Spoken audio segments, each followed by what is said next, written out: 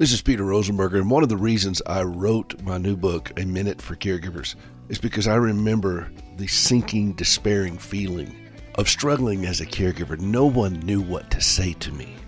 I didn't understand, and others didn't understand me. For decades, I foraged along and tried to find my path through this medical nightmare that Gracie and I have endured for nearly 40 years. And I've learned to speak the language of caregivers. I speak fluent caregiver. No pastor, no counselor, no medical provider, no friend should ever throw their hands up and say, I don't know what to say to that caregiver. Because I do.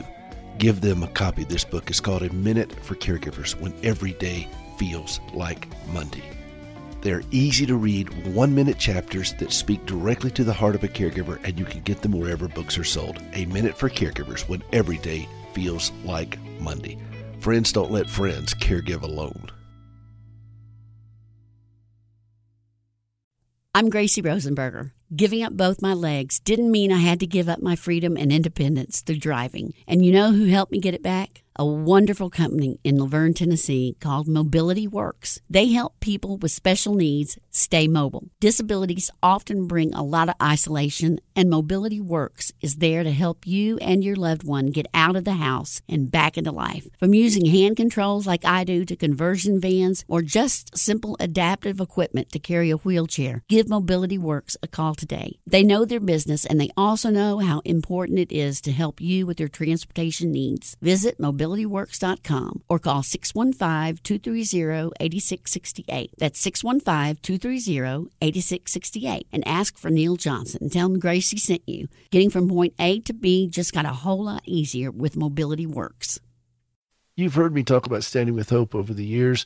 This is the prosthetic limb ministry that Gracie envisioned after losing both of her legs. Part of that outreach is our prosthetic limb recycling program. Did you know that prosthetic limbs can be recycled? No kidding. There is a correctional facility in Arizona that helps us recycle prosthetic limbs. And this facility is run by a group out of Nashville called CoreCivic. And we met them over 11 years ago. And they stepped in to help us with this recycling program of taking prostheses and you disassemble them. You take the knee, the foot, the pylon, the tube clamps, the adapters, the screws, the liners, the prosthetic socks, all these things we can reuse, and inmates help us do it. Before CoreCivic came along, I was sitting on the floor at our house or out in the garage when we lived in Nashville, and I had tools everywhere, limbs everywhere, and feet, boxes of them and so forth. And I was doing all this myself, and I'd make the kids help me. And it got to be too much for me. And so I was very grateful that CoreCivic stepped up and said, look, we are always looking for faith-based programs that are interesting and that give inmates a sense of satisfaction. And we'd love to be a part of this. And that's what they're doing. And you can see more about that at standingwithhope.com/recycle. So please help us get the word out that we do recycle prosthetic limbs. We do arms as well, but the majority of amputations are lower limb, and that's where the focus of Standing with Hope is, and that's where Gracie's life is, with her lower limb prostheses.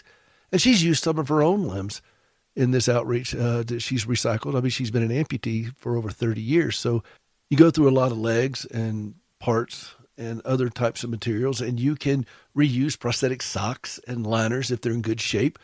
All of this helps give the gift that keeps on walking, and it goes to this prison in Arizona where it's such an extraordinary ministry. Think with that, inmates volunteering for this. They want to do it, and they've had amazing times with it, and I've had very moving conversation with the inmates that work in this program. And you can see, again, all of that at standingwithhope.com/recycle. They're putting together a big shipment right now for us to ship over. We do this pretty regularly throughout the year as inventory rises, and they need it badly in Ghana. So please go out to standingwithhope.com/recycle and get the word out and help us do more. If you want to offset some of the shipping, you can always go to the giving page and be a part of what we're doing there. We're purchasing material in Ghana that they have to use that can't be recycled. We're shipping over stuff that can be, and we're doing all of this to lift others up and to point them to Christ. And that's the whole purpose of everything that we do, and that is why Gracie and I continue to be Standing with Hope. StandingWithHope.com. Take my hand.